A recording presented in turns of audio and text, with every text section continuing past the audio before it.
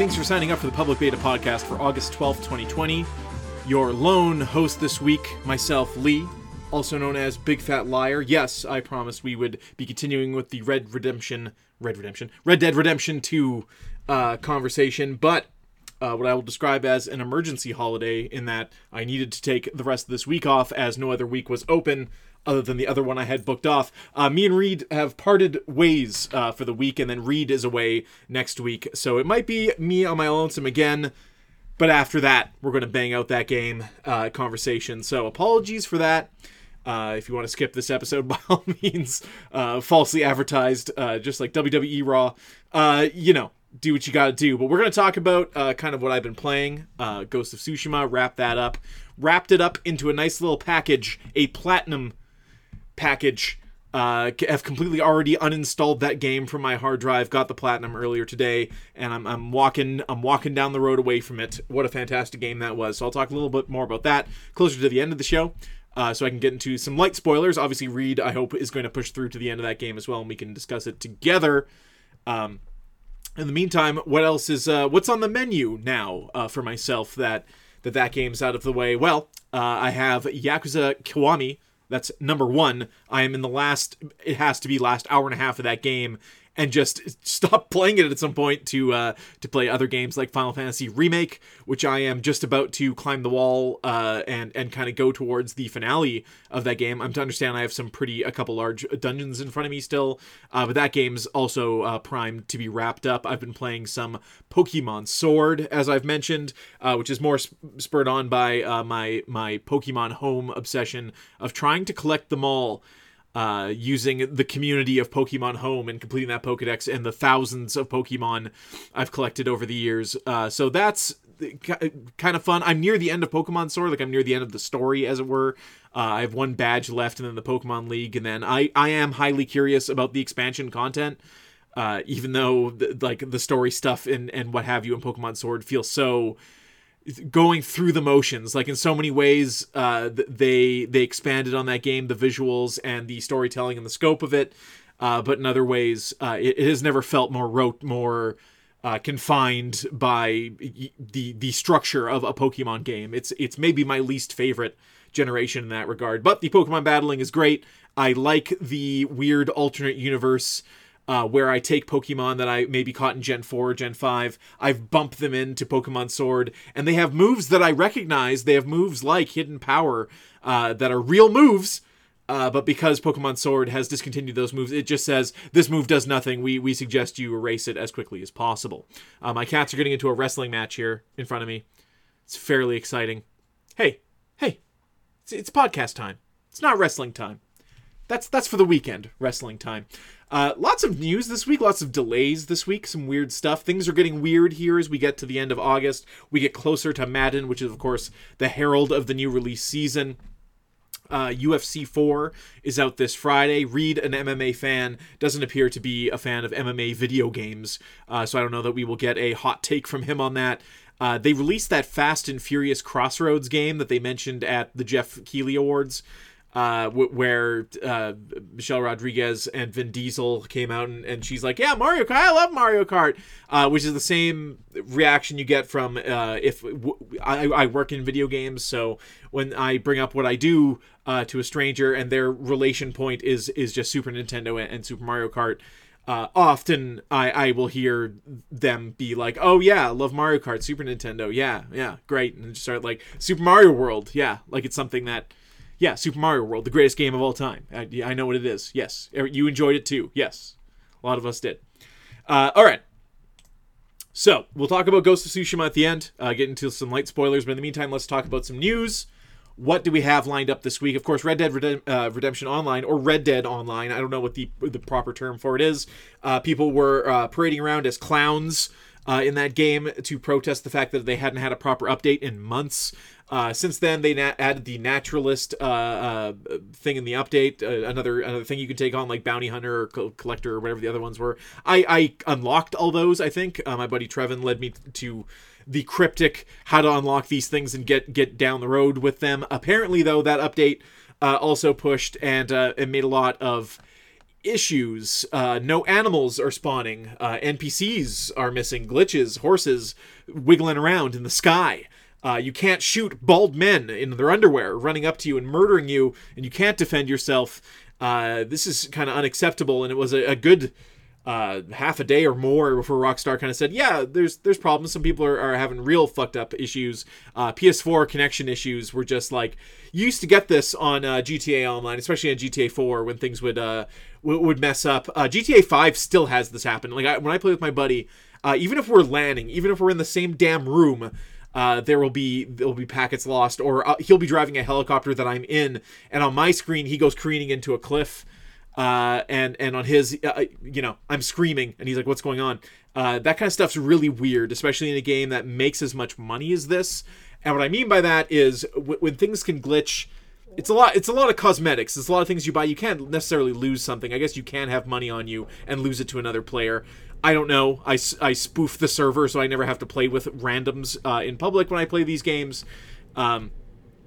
So I don't know actually what the score is there. But anything where you can trade real life money, when it's not sound, when it's wiggly like this, a wet sandwich of an online experience, I always get very, come on, let's tighten it up. Let's test those patches a little more. Obviously this one, once it hit Polygon that your game was being made fun of, maybe you pushed this update a little too early, you didn't playtest it properly, but I watched some YouTube videos about this Red Dead Online, these glitches and stuff, and there's some wild shit going on in Red Dead Online. So if that's your thing, that attracts a whole different crowd. That's when I will log in to Red Dead Online, when, oh, it's broken as shit, you horses are wiggling around, bald men.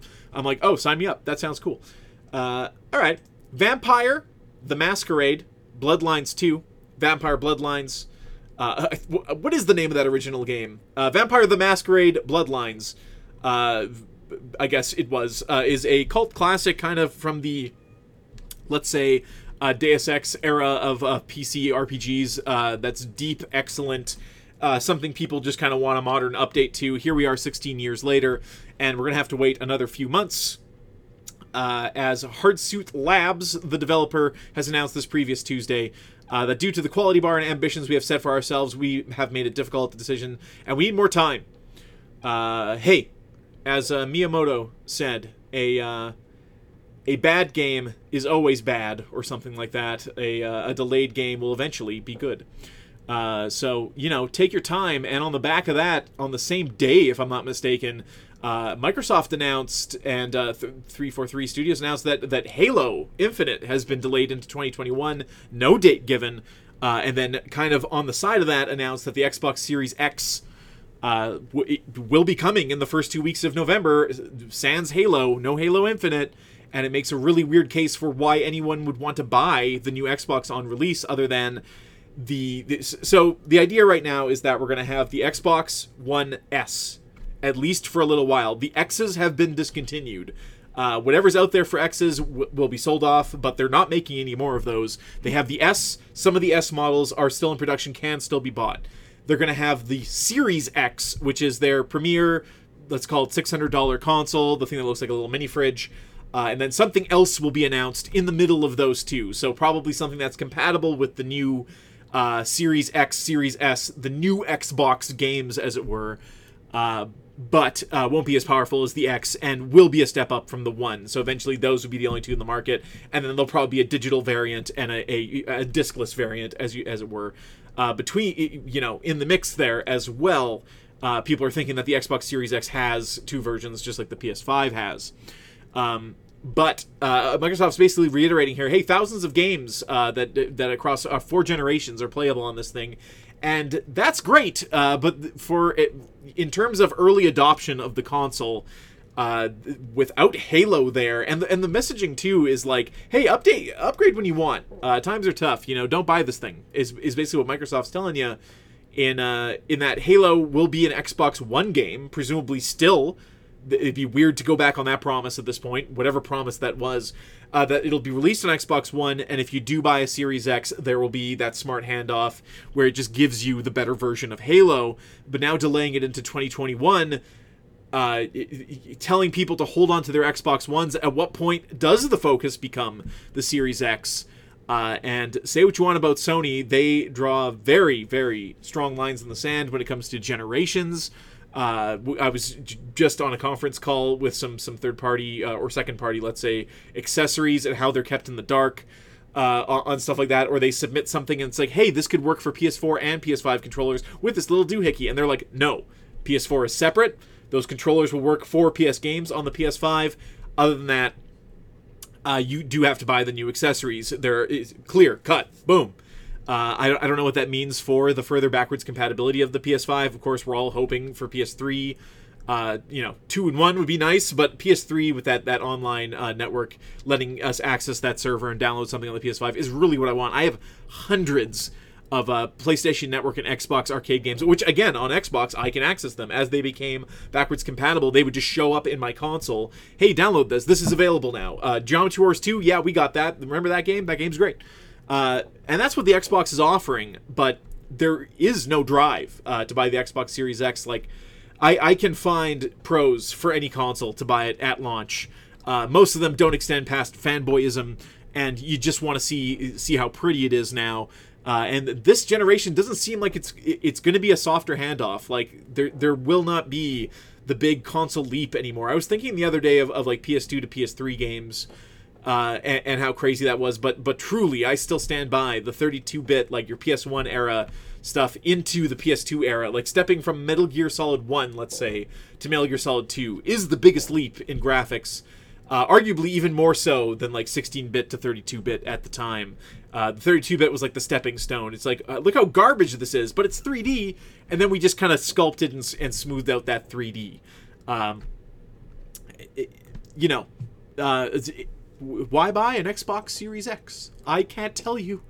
Which makes this cat and mouse Cold War of who's going to announce their console price first very perplexing. Sony should really just go with that big dick energy, say what the fucking price is, and Xbox be damned, they're in the lead. They're the lead console between the two this generation. Sony always manages to fumble going, like they kind of are. It's a horse race, really. But coming off the strength of the PS4, especially if all those games are going to be compatible, Sony just announce the price, announce the date. Kick Xbox while they're down, have them on their heels to now have to be like, oh, well, the Xbox Series X will be on this exact date at this exact price, and hey, it's $100 less than the PlayStation 4, let's say, if the PlayStation 5, is $600 and the Xbox Series X is $500. Okay, great, but what if I have an Xbox One X? What is my drive to buy the Series X at that time? There's no killer app. There's no exclusive game coming out. And the same can really be said about the PS5. Let's be honest here. They have a Spider-Man Miles Morales thing announced. They don't have a lot else in their launch window announced. And let's be honest, you can look on Wikipedia and see the history of launch games for certain consoles. Ones that, at one time, like when you look at the 360 launch or the PS2 launch stuff, it was weak at the time, but you look back on it now and you're like, if I'm buying this day one, and there's two games in here in the mix, if I was buying a 360, this would be great. I adopted the 360 a little late, so my first two games for the 360 were Oblivion and Dead Rising, which are a great 1-2 punch for that early console generation. And man, I don't know. This just completely blindsided by this news that they would delay. Like, good on them for delaying Halo, but what it means for their console launch and what it means for the messaging around it. Like, Halo was kind of the guinea pig. Halo was going to be like, okay, here's potentially the biggest game exclusive we've had in years. It's Halo. Halo's back, baby.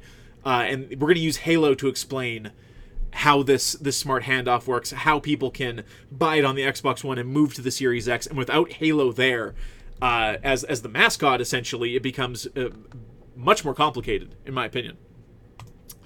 Blaze Ball, whatever you want to call it, a text-based baseball simulator, web-based developer. The Game Band posted on their homepage that they are going to take a little bit of a break. Their servers were just pounded. People love this. It's basically a clicker. You kind of sit there and have funds to bid on things and whatnot. I've just kind of lurked on it here or there, meaning to get more into it, but I guess I missed my chance. Anyways, if you're into text-based silly sports and fake stuff and green tech stories, as it were, Blaze Ball is for you. That's all I gotta say about that. And that's just BLASEBALL And I'm sure you can hit up YouTube or some Twitch archives to see some of the action, as it were. So if you managed to buy the right burrito in the last week, you may have received a Tony Hawk's Pro Skater 1 and 2 demo. Apparently 2,000 burritos. Where was this from? Was it Chipotle? Chipotle launches the Tony Hawk Burrito. Offers access to Tony Hawk's Pro Skater 1 and 2 warehouse demo. I hope Tony Hawk got himself a Tony Hawk Burrito. That makes me smile. Especially if you ever read his social media, where it's just him recounting stories of people recognizing him as Tony Hawk, but not actually calling him out for being Tony Hawk. Hey, you look like that pro skater, or hey, you look like Tony Hawk. And he just shares these stories for years now. Something like 2,000 burritos or something, whatever. I don't know if it was like so many per location. Tony Hawk's doing a nose grab here that has the burrito. It's a chicken burrito, brown rice, black beans, hot salsa, cheese, and guac. Anyway, people are liking that demo, and that's good to hear, because that last one, the HD, the last time they did this, basically, on Xbox Live and PSN, people were not so, they didn't quite get it right. They hit the nostalgia, the music was there, the levels were there, it looked a little nicer, but if this one knocks it out of the park, I'm very much looking forward. This is out in like a month, so that's exciting. Plays old Tony Hawk, who's still got it, baby. Hey, you like the lock-picking mini games, or are they just kind of there? It's just kind of a, I like when they are mixed up game to game, although the prowess attained in one game, Fallout, for example, the lockpicking minigame and the hacking minigames in those games are just the same across every Bethesda game. They've never changed it to the point where people just have databases for the computer hacking minigame where you just type in some of the words you see, and it's actually able to, via algorithm, tell you what the correct answer is. So that kind of sucks, but if you do like the world of video game unlocking mechanics, the Museum of Mechanics lockpicking is for you. Anyone can download and play this thing. Google it. Basically, just has a bunch of the lockpicking minigames from a bunch of different games, and you can mess around with it. Kind of a cool thing. I don't know. The history of lockpicking. I would like to see like a proper expansive history on any game mechanic. That's kind of fun. The who did it first. There's a lot of cliches, a lot of that, like listen mode. That was something that I like. Is Last of Us 1 claim listen mode? It's really just detective mode. When Arkham Asylum was out first, did a game before that have it? I'm sure it did. Sly Cooper had some kind of listen mechanic, didn't it? Fascinating, or maybe not. Last of Us 2. That's right. I'm talking about it. Massive update. 1.05 gives you a grounded difficulty, more difficult game, and a permadeath mode. That all sounds awful. Man, the problem with that game is not the gameplay, and I'm not saying there's anything they could do to change what is the problem in that game, but man, could you imagine playing that game for, light spoilers, playing that game for, let's say, 5, 6, 10 hours, and you get to the part where you're Abby, and you have to run to the marina, which is really just a jaunt. It's just like, hey, a very dangerous jaunt through the city, and that's where you die. It doesn't matter. It's not a choose your own adventure when you permadeath die. It doesn't serve you up an ending at that point. You just lose your time. Man, permadeath in RPGs and stuff, I'll always play classic mode in Fire Emblem. I will live with my mistakes in that. But to just lose your time like that is just awful. If there's a permadeath mode where it's you survive the act without dying or something like that, sure. But man, wow. Street Fighter producer Yoshinori Ono quits Capcom. This kind of came out of nowhere. I guess to us, not to him, has resigned from the company and will leave Capcom this summer, he announced on Sunday. In a message on Twitter, Ono addressed criticism of this year's Capcom Pro Tour tournament structure. The format moved entirely online due to the coronavirus pandemic, and revealed his impending departure. I've been with Street Fighter brand for a long time, experiencing good times, bad times, and even non-existent times, Ono said. My heart is filled with appreciation to those players who've been giving warm and kind support on the brand, especially over the past decade or so. as all the activities of Street Fighter brand rained sunshine and grew its liveliness. And now, after serving almost 30 years at Capcom, I am leaving the company in the summer. This means I will resign my position as the brand manager for Capcom's various titles, including Street Fighter. Ono joined Capcom in the early 90s and worked as a sound producer on the Street Fighter series. He's likely best known as the producer of Street Fighter IV, which revived the brand after nearly a decade-long hiatus. Ono served as executive producer on the variety of Capcom franchises, including Monster Hunter and Darkstalkers, and oversaw Dead Rising Studio, Capcom Vancouver as director. Yeah, so RIP. He was a huge cheerleader for Street Fighter, and like the revival of Street Fighter 4 cannot be denied. How huge that game was to the fighting game community. Apparently, there's some there's some scuttlebutt that he disagreed with the structure of Street Fighter 5 and how they continued to push DLC. And they're rumored to be working on a follow-up in Street Fighter 6, and there may have been some it may have been going in a completely different direction at that point. Video games are kind of like wrestling. At a certain point, your Hulk Hogan's, your Macho Man Randy Savages leave the WWE, they go to WCW, and they live their twilight there. That you get your Ric Flair on Impact years, you just do. And all the best to him. I don't know if he's retiring from video games for good or he's got some plans, but always a very nice man. Always loved his community, and always a smiling face. So, miss ya. All right, so let's quickly talk about Ghost of Tsushima and how it wraps up before I wrap up this podcast. So, Act 3 is a bit shorter than the other two acts. Act 2 is the longest act. It is Act 1 and then some, and at that point of the game, you might feel a little burnt out in that it is a showdown. It's kind of seemingly all the pieces are in place, and we'll say spoilers. Jin Sakai joins his uncle, and they're going to take back the castle. The Khan escapes just barely. There's the whole deal with the poison that we talked about. I think last week, was it? Yes, Jin basically poisons the Mongols. They learn how to use it, and most of Act 3 is you coming across Japanese civilians who have died by the poison. There are a lot of quests that involve this poison. Jin's horse dies.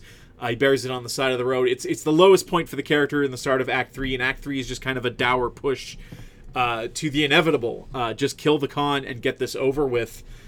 Jin, of course, is now basically an enemy of the state. He's the Shogun will be after him. We learn near the end of the game, after you do launch your plan, you sneak in, slip your uncle a note to say when you're attacking.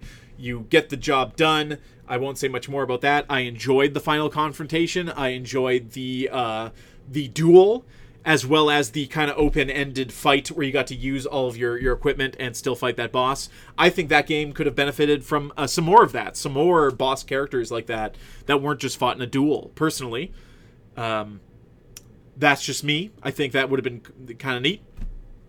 But the scale of the fights, the battles, the clashes in these forts and castles, grows as the game goes on. You have your allies with you. You can see them fighting on the battlefield. All that is great. What they've, as a first try, as a new IP here, I'm excited to see where they go next. If they can trim some of the redundant open world aspects off of this game, and don't get me wrong, there's nothing wrong with those aspects. But in a world where Ubisoft is still going to pump those into every game, and who knows what Rockstar has planned next, let's dial that back. Let's get more narrative, more story-related stuff. Let's focus more on that than the map filler. And by God, so after you finish the game, you roll credits on it. I'll get back into the spoilers at the end, but you can explore the whole area. You get a new area, which is like Jin's like hideout, where he's got a bunch of little Easter eggs you can explore. You get a new color for your armor. And at this point, you can go finish liberating the island. It shows you what's left, what enemy strongholds you've left. I coincidentally actually left at least 1 or 2 enemy strongholds in each area. I was pretty thorough to do everything I came across, but I didn't go out of my way to canvass the whole island. So after I beat these enemy strongholds, it actually flushes out the whole map and shows you every question mark, every Fox Den, shrine, Pillar of Honor, Bamboo Strike, that you haven't done yet. So there's no need to find a internet tutorial to do those as you go. At the end of the game, it's pretty much mop-up time. I was pleased to learn that there are 2 hidden Tales of Tsushima in the game that are not marked on the map, and I came across both of them organically, and one of them I saved as the last thing I did to get my platinum trophy, and it was very bittersweet, and I'll explain that shortly as well. So after you, if you're looking for the platinum trophy, you gotta do a little bit of everything. You gotta be wearing your traveler's attire to find those artifacts, those records and stuff like that.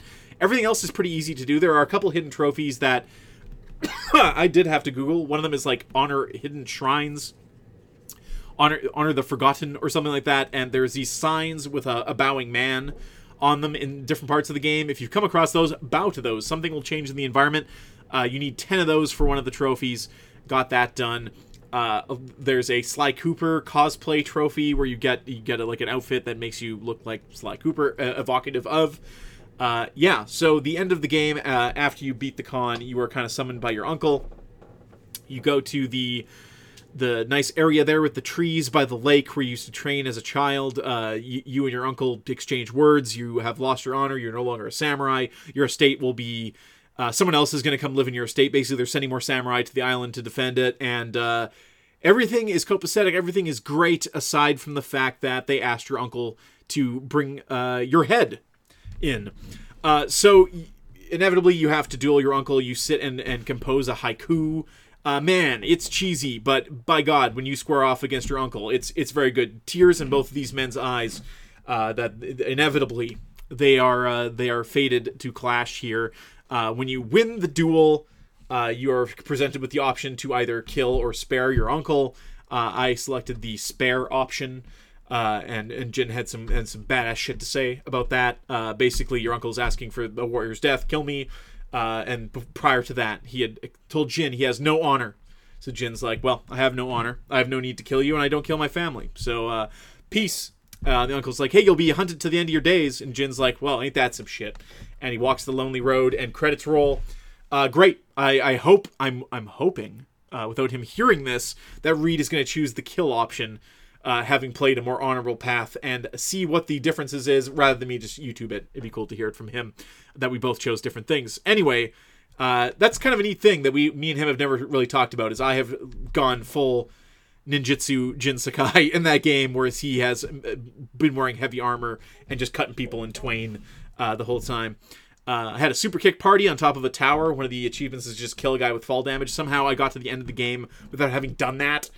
So I climbed a tower, threw some firecrackers. Everybody one at a time filed up the tower so I could boot them in the head and they could die upon impacting the ground. The bittersweet quest I mentioned earlier, basically in Act 3, as I mentioned, Jin is coming to... This poison he's used against the Mongols is now being used against his own people. It's a terrible way to die. You appear to vomit out your insides. It doesn't look good. But apparently there is also an antidote that Jin is aware of. It's just tough to make in quantity, or he's arriving too late. Whatever the case, you come across a man who's been poisoned. He's dying, and he says, it's too late for me, but my family. Go rescue them. They're in the cabin. So you go there. They don't trust you enough to let you in. So you run to the nearby camp, bring the antidote. When you come back, their house is on fire. Mongols have returned. When they found that these people had not died from the poison, they torched the place, shot the woman in the stomach with an arrow.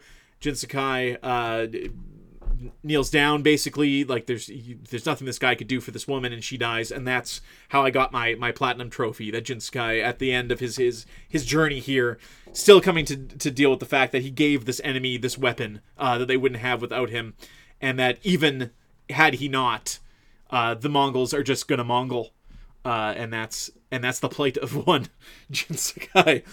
Great game, front to back. I don't know if they're planning to do any updates for it, adding stuff like they do with a lot of these Sony games later, adding harder difficulties or different modes or whatever. Could you do DLC for this game? Yeah, sure. It would have to be really to the side and story driven and make sense for a lot of the players. That this is like, in terms of platinum trophies, like it's 8% platinum trophy rate. So a lot of people, you know, when it comes to 1/10 of the people completing the game to the point of a platinum trophy, that's huge. And that's a lot of people at the end game with literally nothing to do.